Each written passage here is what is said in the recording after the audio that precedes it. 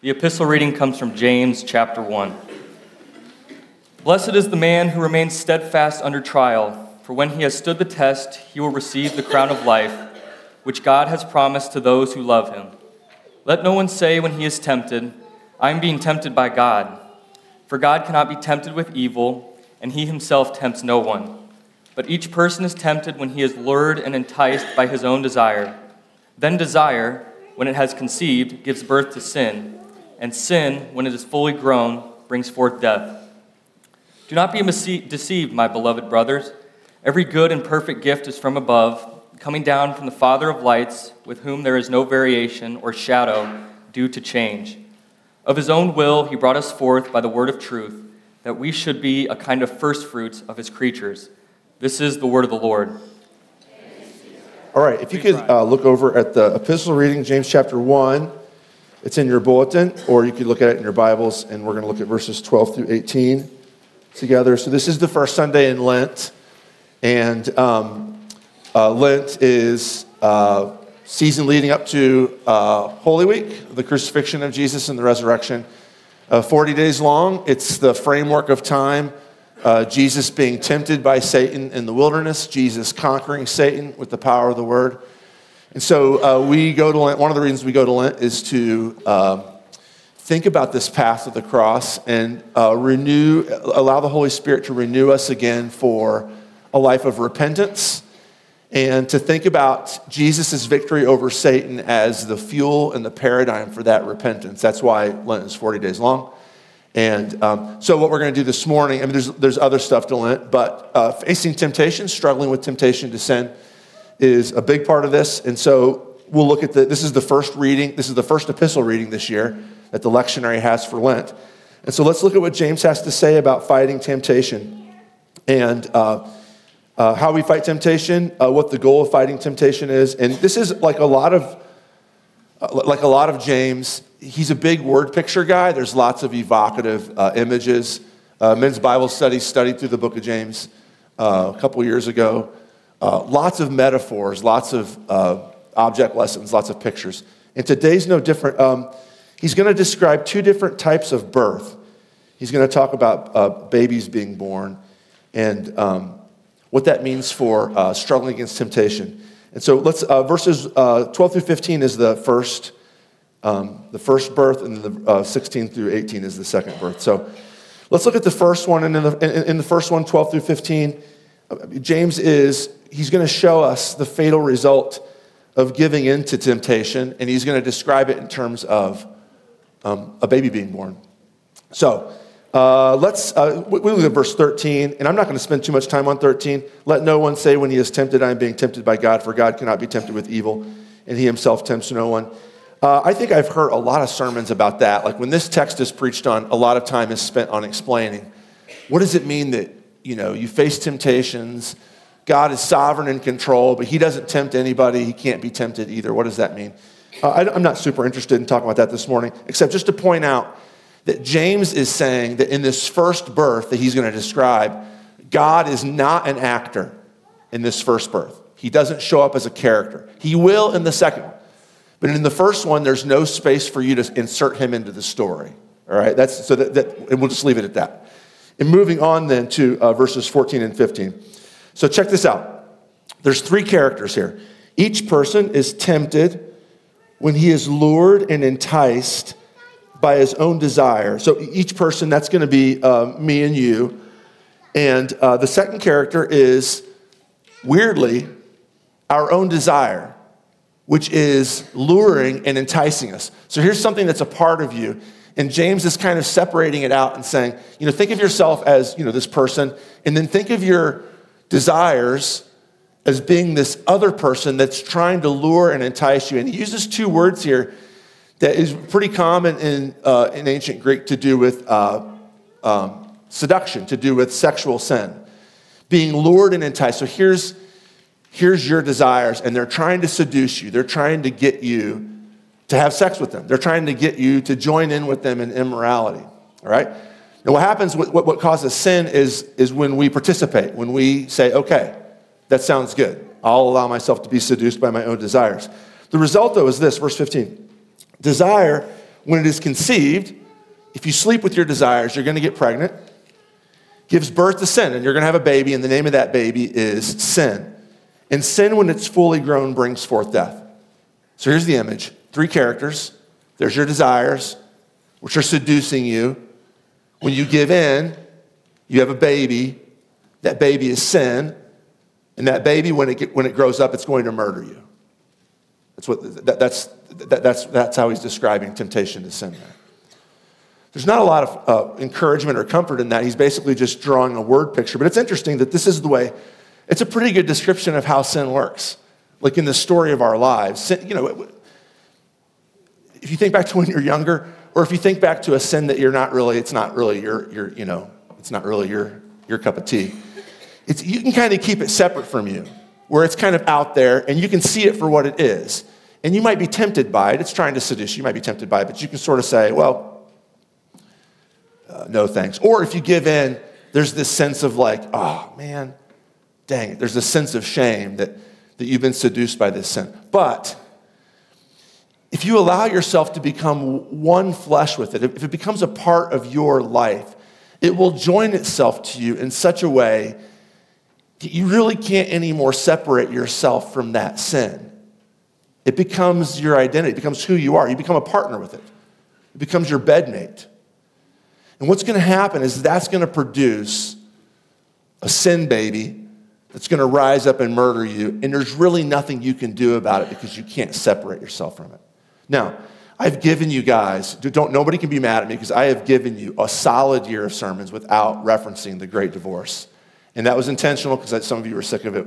We studied it in the Wednesday nights, and then I was just all full of the Great Divorce. I'm going to go back to it now. So if you're keeping score at home, here's your first time in a year that I'm going to refer to the Great Divorce. But there's this scene in there where Lewis, so the narrator of the Great Divorce, again, the Great Divorce is a fiction piece by C.S. Lewis where he imagines people in hell being allowed to take a bus trip up to heaven, visit, and decide for themselves, do you want to stay here in heaven or do you want to go back to hell? And almost all the people on this bus trip decide to go back to hell. They decide to go back to hell. But Lewis the narrator is along for the ride on this trip, and he's kind of seeing everybody act, how they interact and what they're talking about, and how they're making this decision. Do I want to stay here or do I want to go to hell? And as they're all deciding, I want to go back to hell, he's wondering, what's behind all of this? And he's joined by this guide who is basically George MacDonald, who was an 18th century Scottish author that Lewis really loved. Lewis would credit him with kind of being an agent and bringing him to faith. Lewis never knew him personally. He had died before Lewis's time. But this guy, George MacDonald, is guiding Lewis around heaven. And they're having this discussion at one point about this one woman who complains a lot. And the discussion is that's not really a bad sin. And MacDonald says, actually, it is bad. You can, becoming a complainer will send you to hell.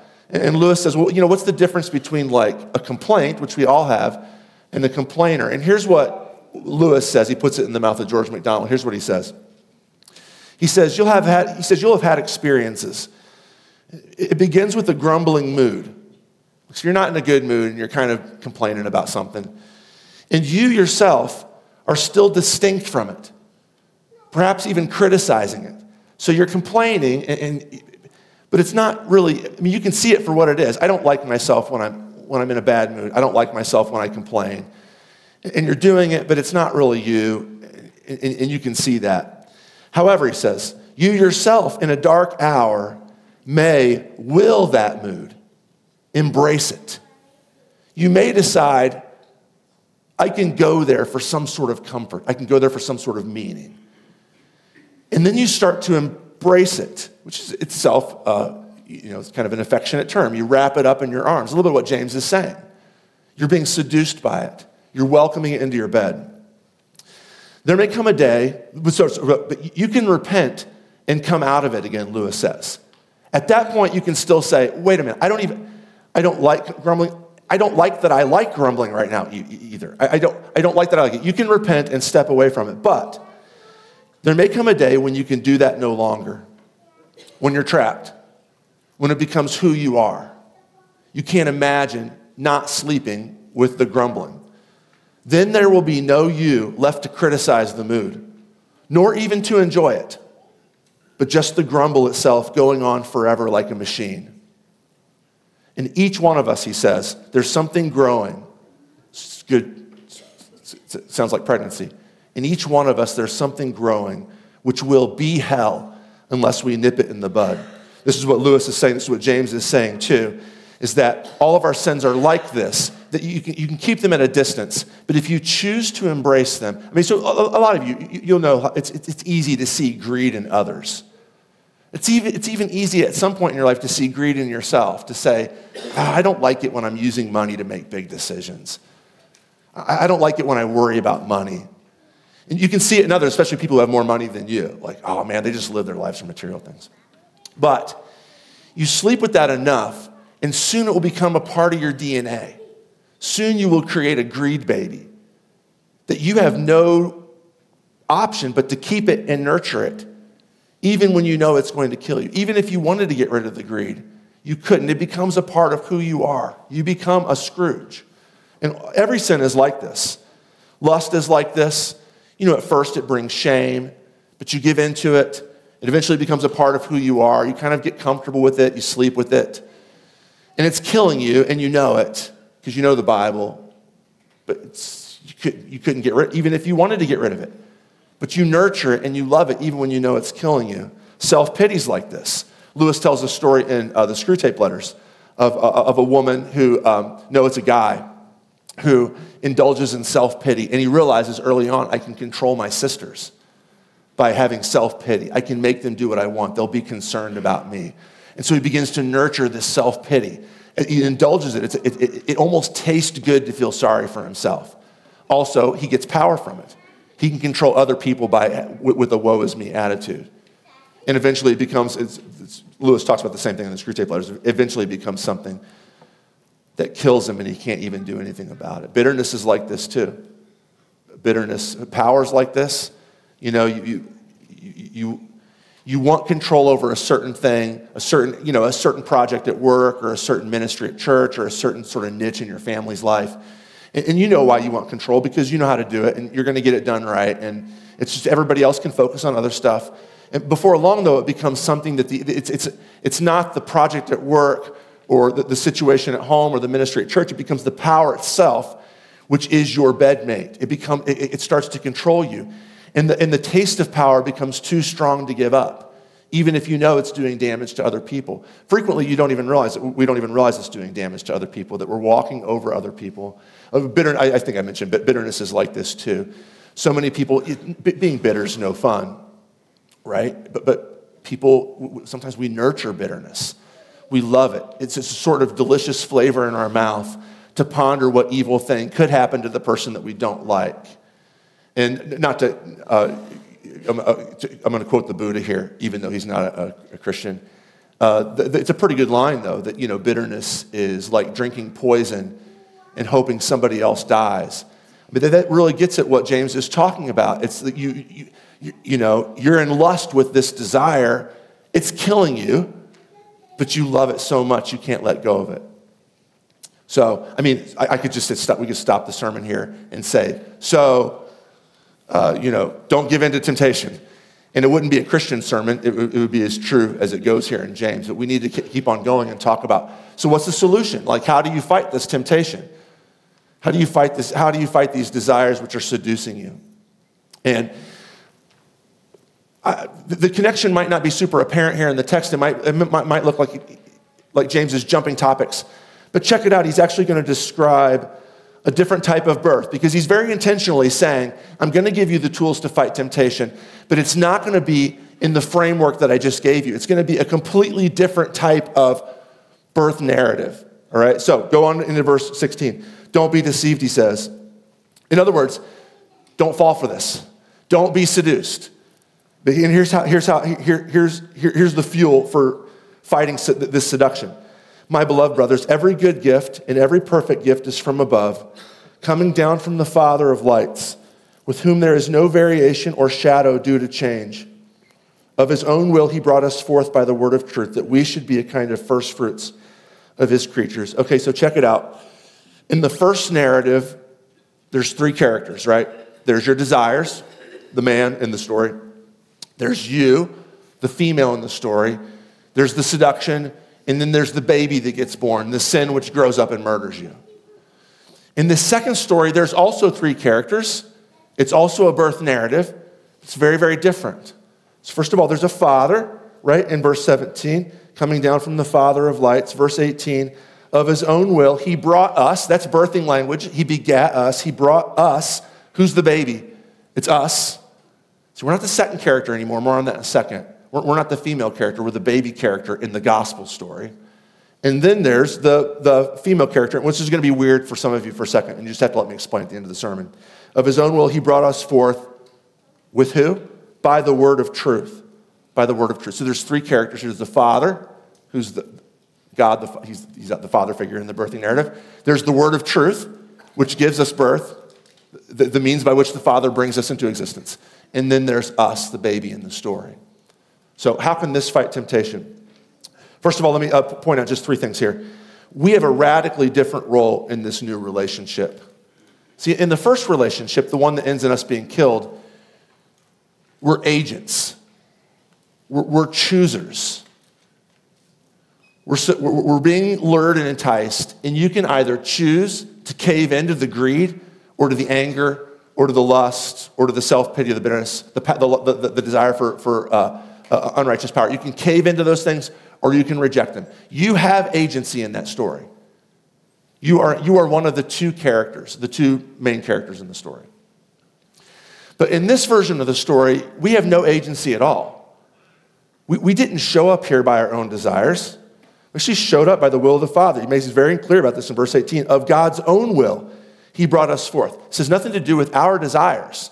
This is one of the first keys of fighting this, is to quit focusing on our own desires and think about what God's desires are.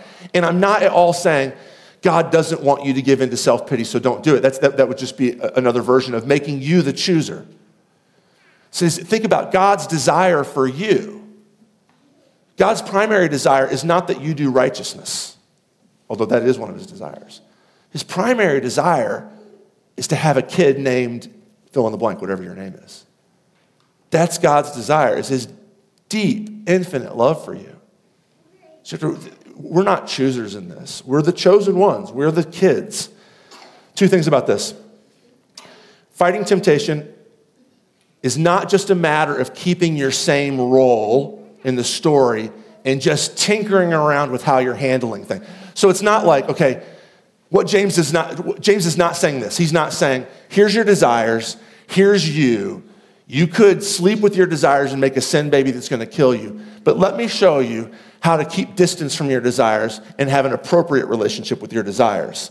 See, that would just be, you can keep the same framework that we've been living our lives in, but just tinker around with some of the tools that you're using to grapple with it. And he's saying no, absolutely not. This calls for radical paradigm change. This calls for an upside down way of the way that you've seen yourself. You're no longer an agent here. You are now the helpless one. You are now the baby in the story. Second thing is this. James does this. I'm almost convinced that James does this because he knows. Look, James could say, fight temptation. Say no to being lured by your desires. Let me give you 5 techniques for how to say no to your desires. When you're bitter, think about something happy. If you know that you're bitter at times when you're hungry, learn how to eat a healthy snack. He could do all these things, or he could just say, God doesn't want you to be bitter. Stop being bitter. He could just say that, but that just leaves you in the role of chooser still.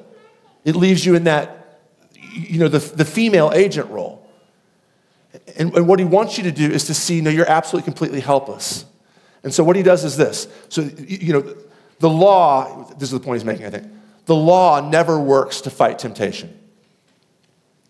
If you are trying to fight temptation by saying, I can't do that anymore, I've got to say no, you are not going to be successful thoroughly in the long run because you're just trying to be a chooser still. You're trying to be one of the main characters still. Instead, what James does is say, don't think of yourself in your relationship with God as a rule keeper. Think of yourself in your relationship with God as a child, his child. Now, why is this important? I just did this a couple months ago, so forgive me, I'm going to do this again because it fits in here. Like if you think of the 10 Commandments as your way of getting into a relationship with God, or if you break them, something that kicks you out of a relationship with God, then you're not understanding the 10 Commandments. Because the 10 Commandments were never designed to get you right with God or to make you not right with God. The 10 Commandments were always house rules for the kids. And so, again, 2 months ago I did this, so forgive me for doing this. Like, so I'm not, in my house, I'm not allowed to yell inappropriate things at Kate. And I do. And those of you who know Kate will forgive me for that. I'm not allowed to yell inappropriate things at Kate. Now, when I do, does Angela kick me out of the house and say, you're done, you broke the rule. This is a house rule, don't yell inappropriate things at each other. Or does she say, you shouldn't talk like that to Kate, you need to ask her to forgive you? See, this is what, the law was never designed to make, it can't. The rule, don't yell inappropriate things at Kate, can never make me yell inappropriate things at Kate. The rule, don't be bitter, can never make you not bitter. The rule, don't lust, can never make you not lust. What can make you not lust, though, is the gospel. The knowledge that in Jesus Christ you are a child and you cannot escape God's love for you. Are you not more motivated by love than by rules? Does that not motivate you more? What if your father was, well, I'll come back to that in just a second. Like, is it harder to hurt somebody you love? Does your best friend have to say to you, listen, I have a rule, don't ever steal my money? I'm guessing your best friend would never say that in a million years because based upon the love that you and your best friend have for each other, it's like baked into your relationship. I don't take from them, I give to them. That's what he's saying here. He's saying stop thinking of yourself as an agent who chooses and start thinking of yourself as a child who's already in the family. Second thing, verses 16 and 17. Don't be deceived, my beloved brothers. I know we just read this. Every good gift and every perfect gift is from above, coming down from the Father of lights, with whom there's no variation or shadow due to change. That first line of verse 17, every good gift and every perfect gift is from above. So in this new relationship where you're not the woman being seduced, you're the child who's being birthed out of God's will. In this new relationship, you no longer need to take the good things. So, first relationship, you're the female in the relationship. You are being seduced by greed or bitterness or anger. And there's something that you want out of that. And you have the choice. Do I take it or not? This desire is trying to seduce me. Do I grab onto that desire and hold it because it's good, or do I say no to it? That's your choice in the first one. But in the second one, you don't need to grab onto those because your role is not a taker. You're not one of the two main characters. Your role is as a receiver. As a kid, your father gives you everything. This is what fathers do. Fathers love their kids, and so your kids don't have to ask you, like, can I live here this month? Your kids don't have to ask you, can you please give me clothing? Or can we please have lunch today? Because you give your kids these things, that's what you do. See, in the second role, whatever you get, you've got to take. It's up to you. And you either take it and get it, or when you're being seduced, you do without and kind of live with the regret of I could have had that good thing, but I said no to it. But as a child, you never do that. As a child, you just count on your parents to consistently give you good things.